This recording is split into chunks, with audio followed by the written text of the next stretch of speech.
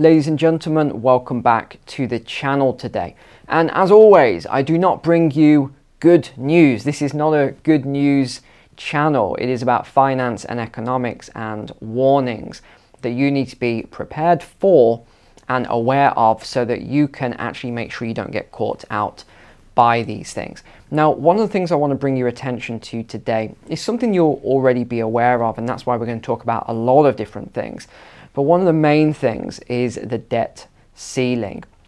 Now, I want to tell you why this time could be different, and I want to go into that in today's video because this really could create a cascade effect, and this could be global.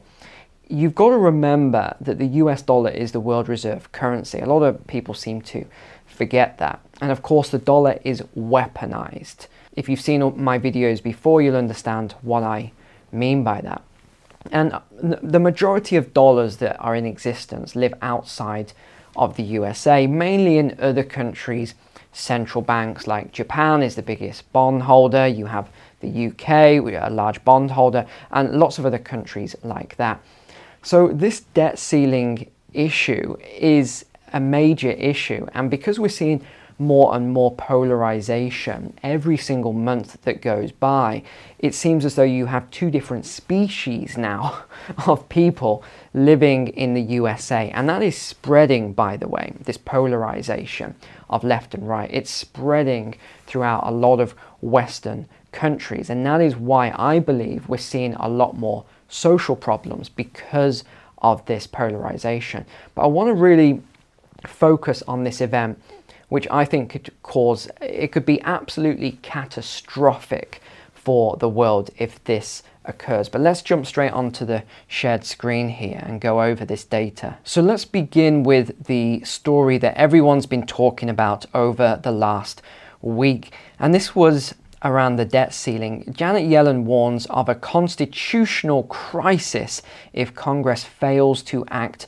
on the debt. Now, the thing that's important here is that it would call into question the federal government's credit worthiness. This is the key word, because if the US was downgraded, you would most likely see the S&P drop as well. In fact, I'm not sure if they'll cover it in these articles, but the last time this happened, it was quite a long way back now. I can't remember the exact year, but it was so bad that the S&P dropped a huge amount very, very quickly. And of course, everyone says that, well, if that happens again this time, there's loads of buyers just sat there that will scoop up all of these stocks in the S&P and the Dow and the Nasdaq and everything else if the markets do start dropping.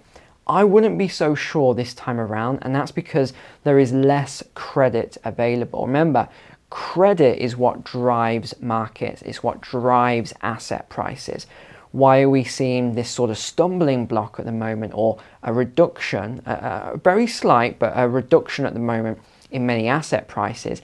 It is because of this tightening cycle. So again, this is the basic premise of my course below in the description, but the basic premise is that credit drives these markets and drives asset prices up, and a tightening of credit actually drives asset prices down. Now, there's other fundamental principles around that as well, but if you just remember that main concept, you should do pretty well. Yellen sounded the alarm over possible financial market consequences if the debt ceiling is not raised by early June. So what they are saying is by the 1st of June, the US government will default on their debt if the debt ceiling is not raised.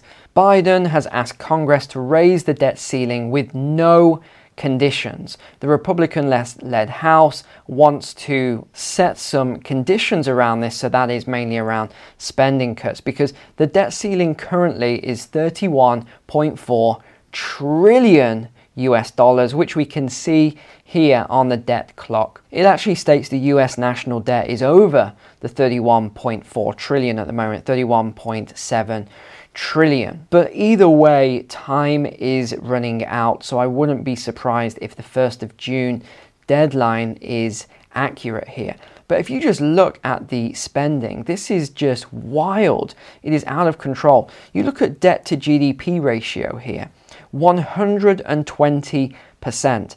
Even in 2000, it was only 58%, 1980s, 34%, 1960s, 52%.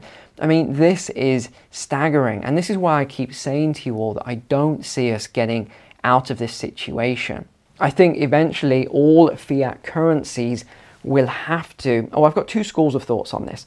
I think they will either have to all go to zero when the dollar goes to zero, or when the dollar is reset onto a different form of currency, whether that be the central bank digital currency or something else. But my other school of thought is that maybe some of these other currencies, if they have enough gold, they can depeg from the dollar and they can begin to work heavily in their own currency backed by gold. You may see something like this occur within the BRICS nations. But this is why I said to you all yesterday, I am not holding any fiat currency in the bank. These are just numbers on a screen. And I also mentioned that document I'm going through at the moment, the big government report that's just come out. I'm about 4 hours into it now, so I'm really hoping either I pull an all-nighter tonight, or I'm really hoping I can get it done over the weekend, ready for you next week. But already, that is dystopian in nature. I mean, say goodbye to all of our freedoms if that is passed in its current form, alongside the Restrict Act, which, by the way, it isn't just in the USA, the Restrict Act, which is to suppress freedom of speech and to govern the internet. This is all over the place. So for those of you, I know most of you are watching this video on YouTube, but there's also a lot of people watching this on alternative platforms. Well, if that act passes, it is the next stepping stone towards censorship on all of these alternative platforms. I mean, this is how severe the situation is that we're in right now. And anything like this, debt collapse or a debt default or anything like that, could trigger this whole house of cards and just take the whole thing down. And this is one of the reasons I'm on, usually when it comes to debt ceiling, I always just laugh it off and say they're going to raise it. All of this is theatrics. They're just going to raise it. But you know, this time there's a sort of 5% chance that I'm sort of holding there, that I think maybe something bad could happen, because we're seeing a very different kind of people who are negotiating and arguing over this at the moment. And I wouldn't exactly say they're competent people. And if they really mess this up, this is going to be absolute, it will be, you could even see a complete collapse of everything starting to collapse. It wouldn't just be in the US, but it would be the financial systems globally. And I want to bring your attention to something on that in a moment, because they do allude to it. But this is just insane. Debt per citizen is almost $95,000 per taxpayer, almost $250,000. I mean, we could go through all of this, but it's just unbelievable. This is a house of cards. Now, the latest was that Biden was preparing to meet yesterday on Tuesday with Kevin McCarthy. That meeting did actually take place, and we'll look at what actually was discussed there in a moment. But here we can see that currently the ceiling is equal to roughly 120% of the country's annual economic output.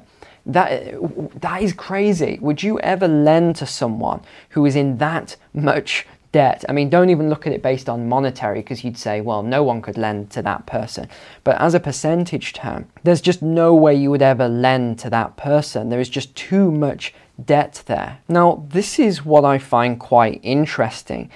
Yellen was actually she's called a lot of CEOs to give them a warning about this. And that's why I say there's a lot of things that are slightly different this time around, which does have me, again, I'm giving it a 5% sort of worry factor here. Usually they just raise it and I expect that, but I don't know. She's warning executives, CEOs of banks, financial sector, all these sort of organizations, I guess we can say, within the financial sector and the broader economy, and helping them to prepare. Now, that is what I find is quite interesting about it this time around. But I want to bring your attention to this statement here. Yellen, other economists and analysts have repeatedly warned that a default on US debt would result in millions of job losses while driving household payments on mortgages, auto loans and credit cards higher. Well, they simply couldn't go much higher. People are already in a huge amount of debt. And if we go over to Bloomberg here, I thought this was quite key. I've pulled it out of an article for you. Anxiety over a possible debt ceiling default has caused rates on short-dated bills to soar and contracts against a default over the next year to trade near a record. Now, Republicans say that they are not going to budge on this no matter what. They are saying that the administration needs to be more responsible and cut spending. And I do agree with this. I think they do have to actually make some cuts and cut back on spending. You cannot just keep on spending into infinity because it is not fair on the next generation. You're just creating all of this debt for others to pay off. And I'll show you in a moment what's actually happening to the next generation or the next generations. It is very bad. But out of the meeting between Biden and McCarthy, again, you've got to read into a lot of this. You don't know what's true. But McCarthy said that Biden wouldn't agree to anything. He just flat out refused and sat there and said that he wouldn't make any leeway on anything at all. He wouldn't cut any spending and he just wants the debt ceiling raised again. And McCarthy said that that's not responsible. So let's actually look at what's happening in the US right now. Credit card debt in the US hits all-time high of $930 billion. Now, think about that for a moment. That is almost $1 trillion of unsecured personal debt. And not only that, the delinquency rate is astronomical. Here's some facts then. Debt surpassed the 870 billion peak during the 2008 financial crisis. Well, you've also got to bear in mind inflation as well with this figure here. So although it is above it, with inflation, it's still not quite at that peak, but I do think we're going to get there and we're going to pass it very shortly. Card delinquency rates raised up to 5.32%. Young Americans 18 to 29 have a 76% higher rate than anyone else. And if we actually look at the breakdown by delinquency, 18 to 29 is 9.36%, 30 to 39 is 6%. Now, this isn't really a big surprise to see rates like this based on age group. You're always going to have younger people who are not as wise, shall we say, and haven't learned the life lessons on responsibility and everything else at this point. And that's why we're probably seeing a higher delinquency rate. But you've also got to bear in mind media as well now. It isn't like how it used to be where you would sit there with a family and watch your black and white TV back in the day before color TV. You had one channel that was your media source or a newspaper or a radio. Now someone's got that screen right there in their hand. And this is why you're getting these pockets of people and groups who are acting very unusual and different to other generations because they have got all of this social media and all these other influences.